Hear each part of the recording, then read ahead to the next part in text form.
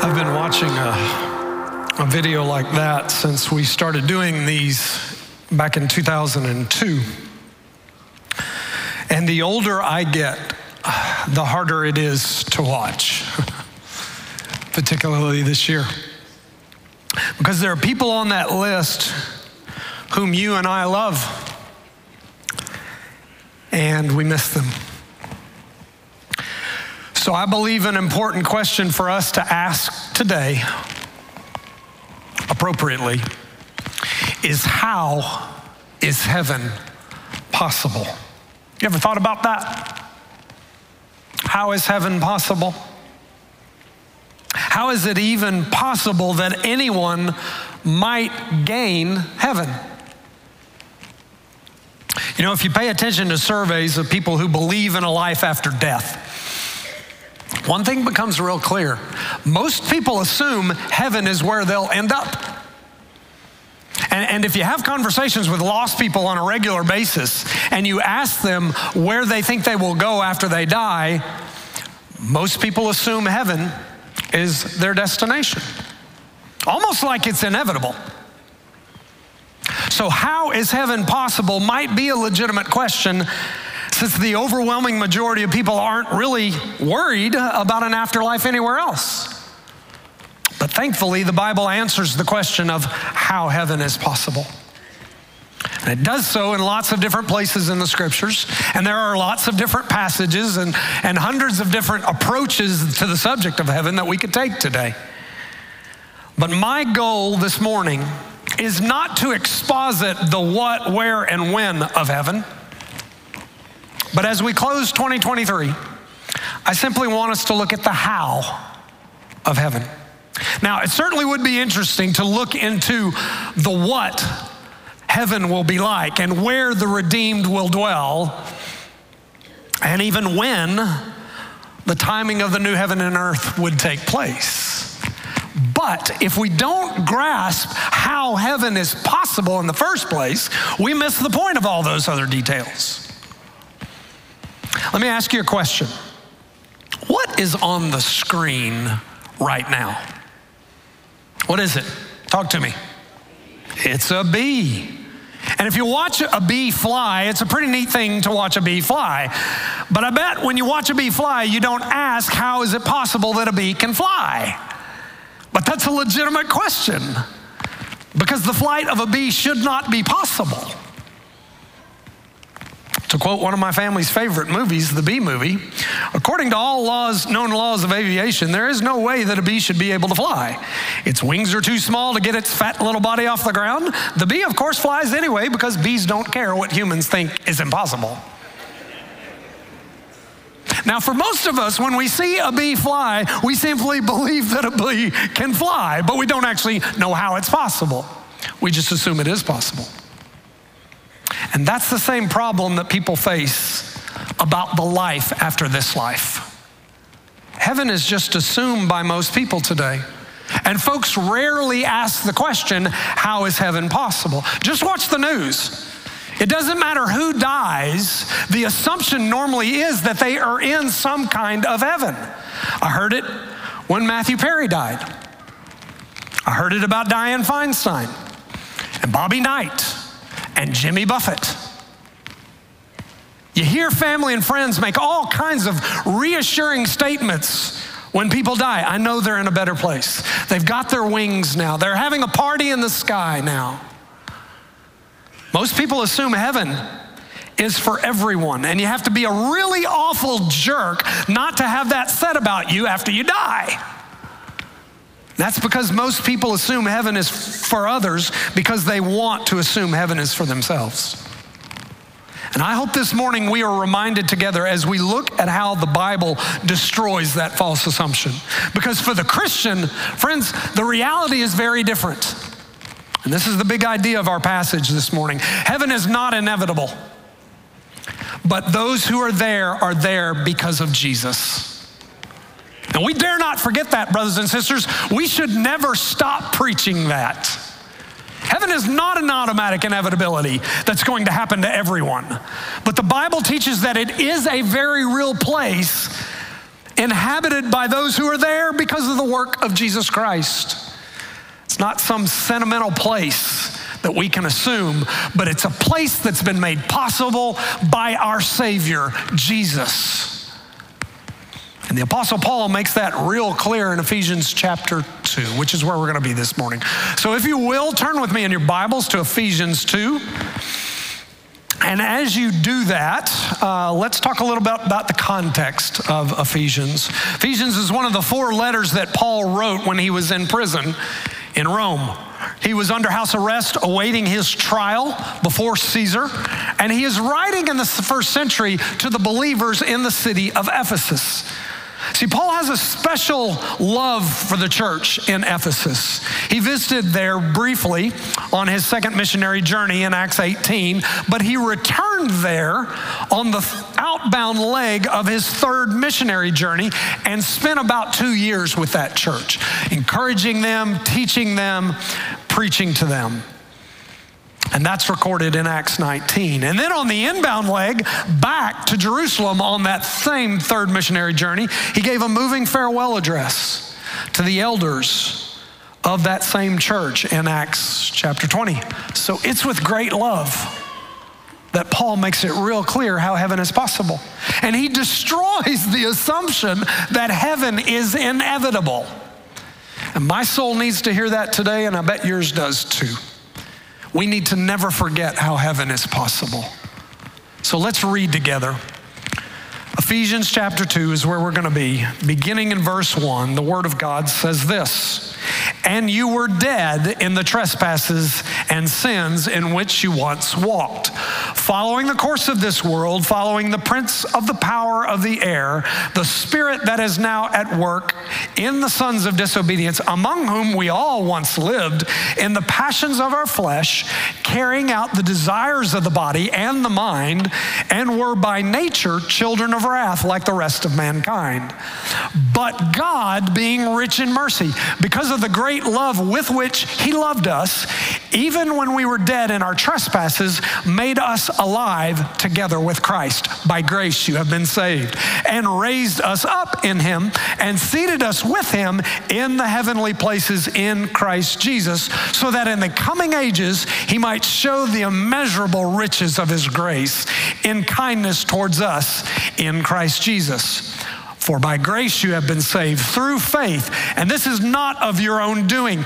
It is the gift of God, not a result of works, so that no one would boast. For we are his workmanship, created in Christ Jesus for good works, which God prepared beforehand that we should walk in them." So, what do we see here? Well, I believe this passage gives us 2 contributing factors to the gain of heaven. There's our part, and there's God's part.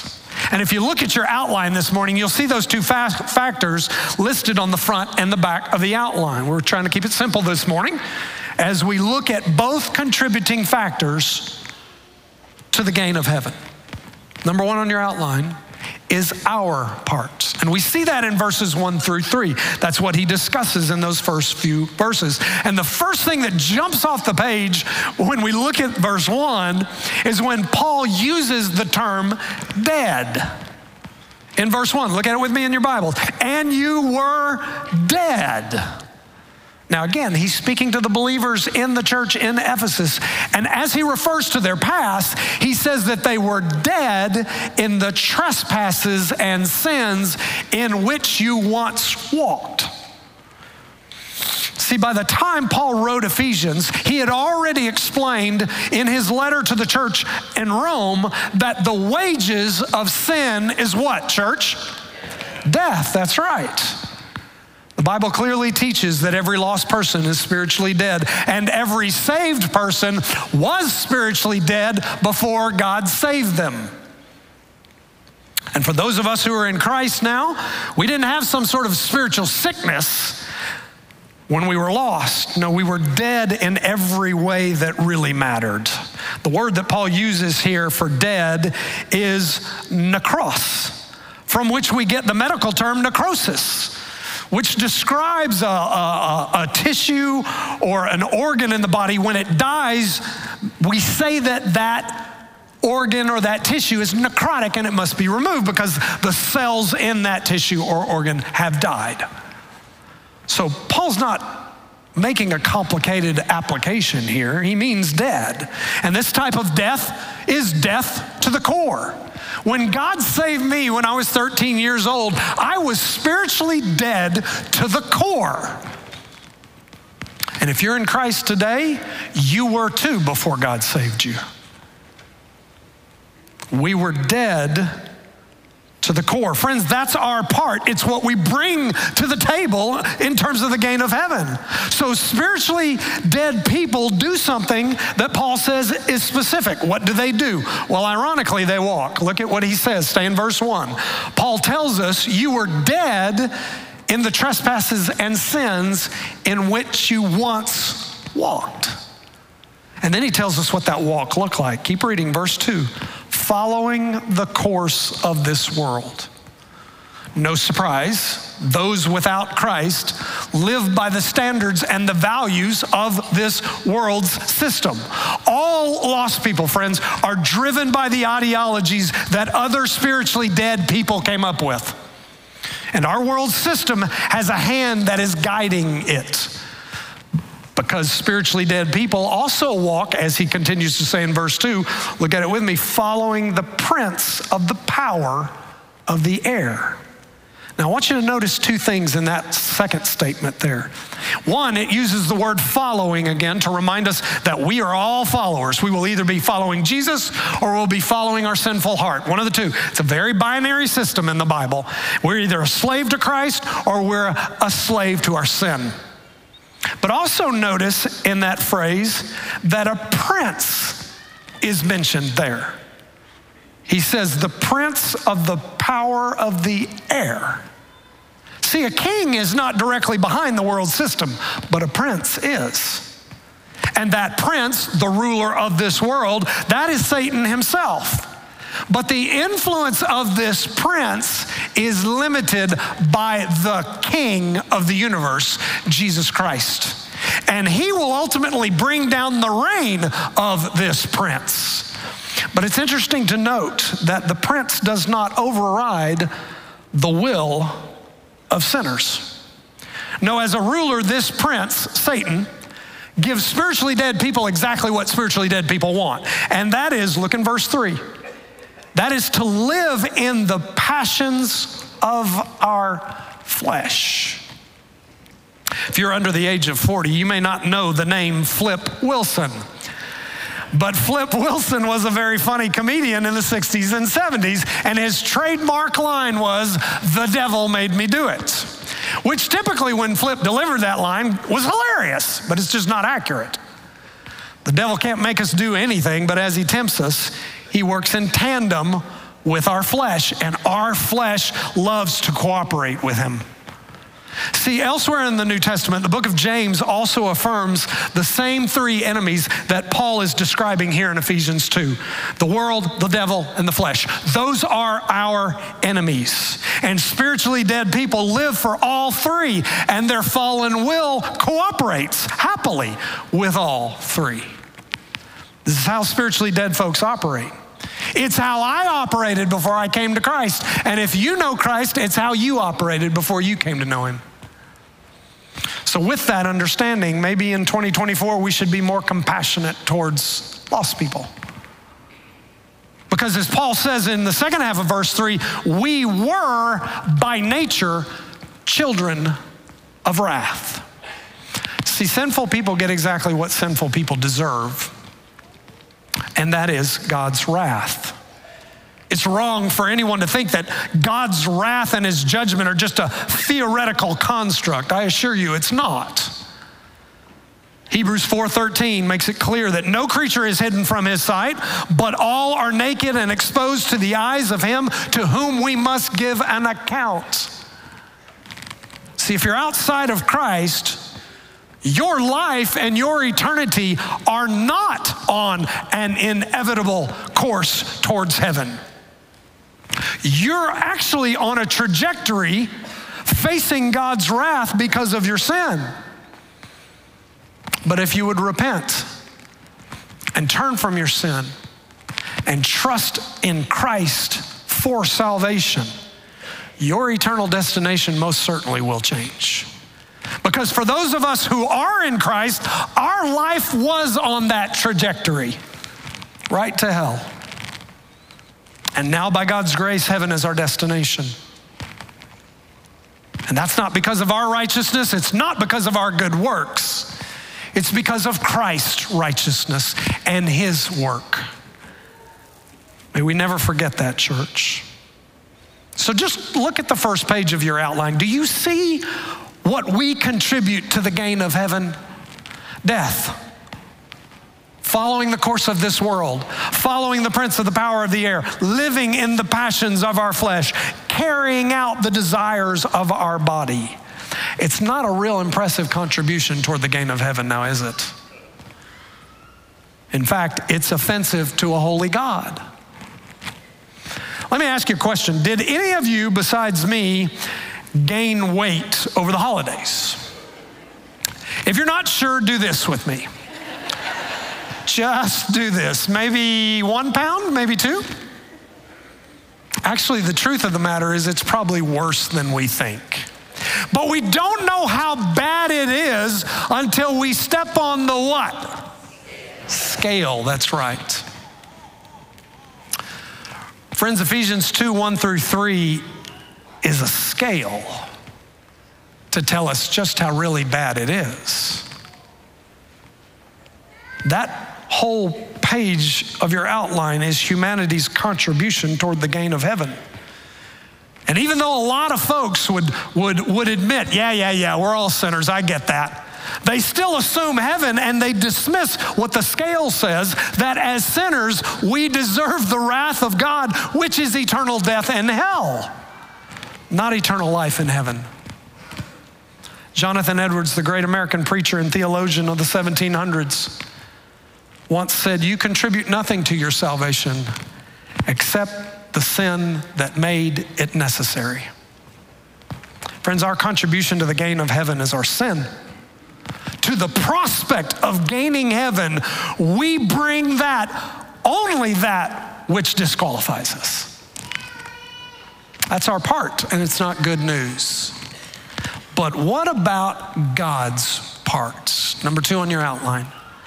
God's part. We see that in verses 4-9. I want you to look in verse 4 in your Bible, and I want you to look at how Paul starts verse 4. Simple phrase, but God. I want you to say that with me. But God. I want you to say it like you mean it. But God. Just 2 words, but it's so profound. This is the pivot point in the passage which turns everything. The hopelessness that comes from our sinfulness, as it's described in verses 1-3, gets shifted, and that hopelessness is interrupted by the hope of the gospel with the phrase, but God. The great preacher Martin Lloyd-Jones has an entire sermon on just those 2 words in this passage. And I'll put a link to that down at the bottom of your outline. See, the assumption of heaven that most people make gets completely turned on its head with the statement, but God. Lest any of us think that the gain of heaven has something to do with our effort or what we might bring to the table, we are set straight with that little bitty phrase, but God. Just when hell was inevitable for every person everywhere, heaven now becomes possible with just 2 words, but God. What in the world has God done? What's his part? Keep reading, verse 4. But God, being rich in mercy, because of the great love with which he loved us. See, when God saves anyone, he does so for his own glory in order that he might display at least 2 attributes about himself. Paul says here, one is his rich and boundless mercy, that he mercifully chooses to not give a sinner exactly what a sinner deserves. Salvation displays his mercy, but it also displays, secondly, his love, his great love for sinners. You know, the book of Ephesians begins with love in chapter 1, verse 4, and it ends with love in chapter 6, verse 24. But let's be clear, this is not the touchy-feely emotional roller coaster that most people think of love as today. No, this is agape love. This is God's love. It's an unconditional, rock-steady, reliable, relentless kind of love. It's a love that sees us through times where nothing else makes sense. It's a love you can trust. This is the love that God has for sinners. In salvation, God displays his mercy and his love, and both of those are descriptors of what he did on his part. So what did he do? Look at verse 5.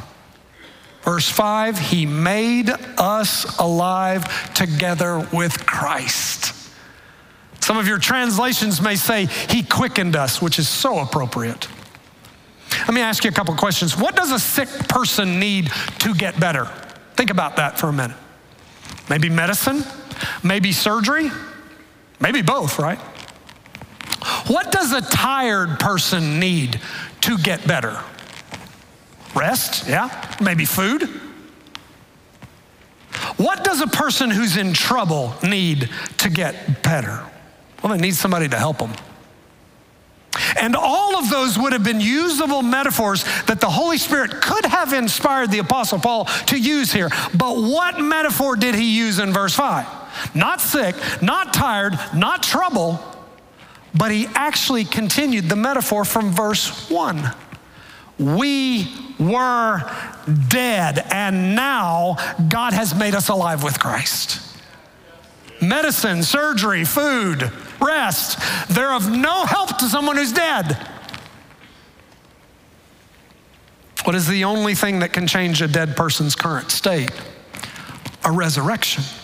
And that's precisely what happens when God saves a sinner. That's why verse 6 continues that God's part is also that he raised us up with him and seated us with him in the heavenly places in Christ Jesus. For those who are in Christ, we are both raised and seated with him. See, for every sinner that calls upon the name of Jesus, the grave is not where they're seated. God spiritually resurrects us in the moment of our salvation, and he will physically resurrect us one day for heaven.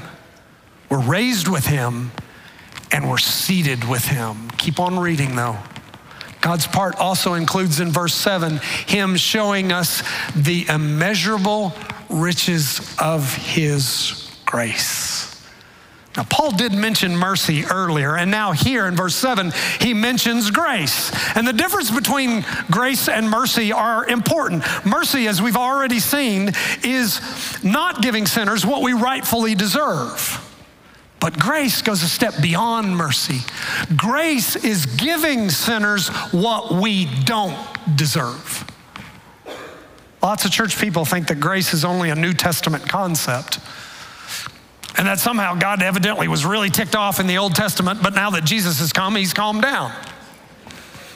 Nothing could be further from the truth. God's grace is in both the Old and New Testaments. Think about the account of the flood in Genesis chapter 6.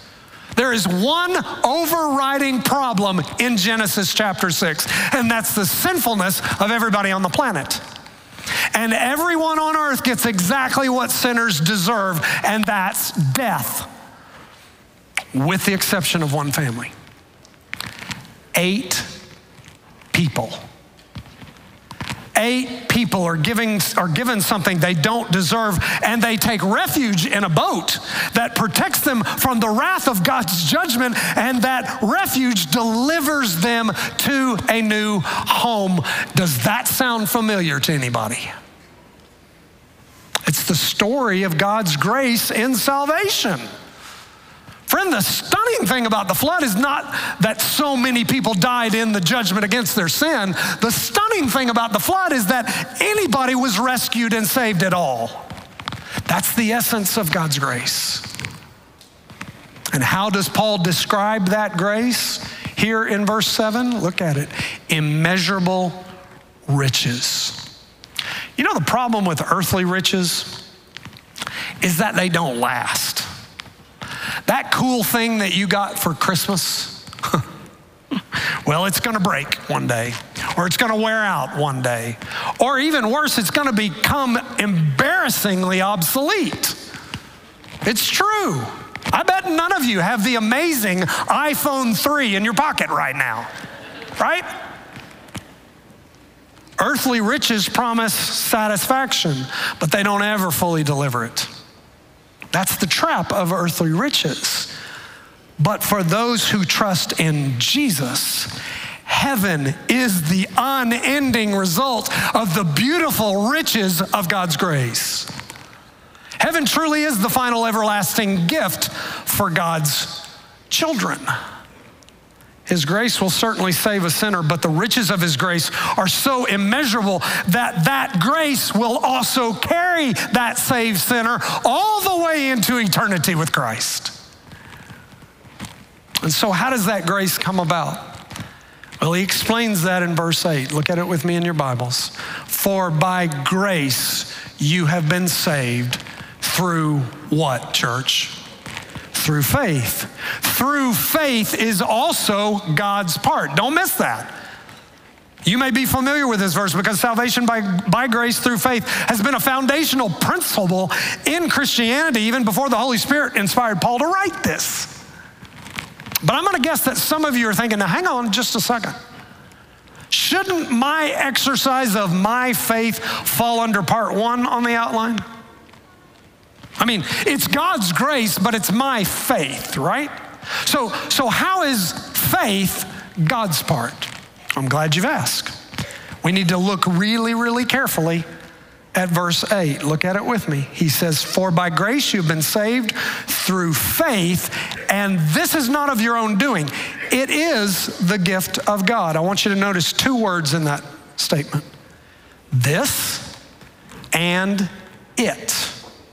Now, before we even define what this and it are, can we agree that they're referring to the same thing?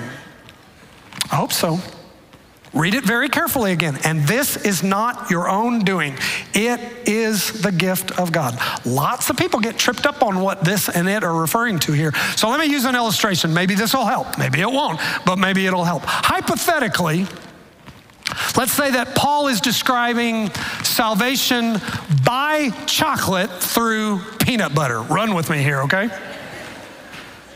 Instead of salvation by grace through faith, he refers to it as salvation by chocolate through peanut butter. So the verse would read, for by chocolate you have been saved through peanut butter, and this is not your own doing. It is the gift of God. So let me ask you, in that example, what are this and it talking about? Well, it's not just referring to the chocolate. And it's not just referring to the peanut butter, but it's talking about the whole thing. This and it refer to the entire previous statement about salvation. Not only the grace, but also the faith. Now, are people required to believe in order to be saved? Yes, absolutely. But even the faith to believe on the Lord Jesus is a gift from God. That's Paul's point. Don't miss that. You see, we have such a deep and distorted need to fix ourselves and save ourselves and justify our salvation. So much so that if faith was from us and not a gift from God, we would boast even about our faith. That's precisely why in verse 9, Paul goes on to say that salvation is not a result of works, so that no one may boast. Imagine heaven full of a bunch of people bragging about how they got there. Strange, wouldn't it be? Oh yeah, God provided the grace in Jesus, but I brought my faith. That's the argument that verse 9 destroys. And that's what we would do if faith came from us. Remember, we were dead. Our salvation and our place in heaven are so completely of God's doing that even the faith necessary to believe in the gospel is a gift from him. Brothers and sisters, salvation is all of Christ. And we find great comfort this morning in knowing that with certainty, those who have died in Christ Jesus are now in his presence. But at the same time, everyone who is outside of Christ, for them, hell is truly inevitable. And hell is only avoidable by coming to faith in Christ. God in his sovereign grace and for his own glory is in the business of saving sinners like you and I. And we are saved from his judgment in hell for all of eternity. And instead of us getting what we deserve, we get what we don't deserve. Instead of us becoming objects of God's wrath, we become objects of his love and his grace and his mercy. And for all who turn from their sin and trust Christ for salvation, our gain is heaven. And Jesus is why we'll be there. Oh, heaven is a very real place, but it's not inevitable. And those who are there because of Christ.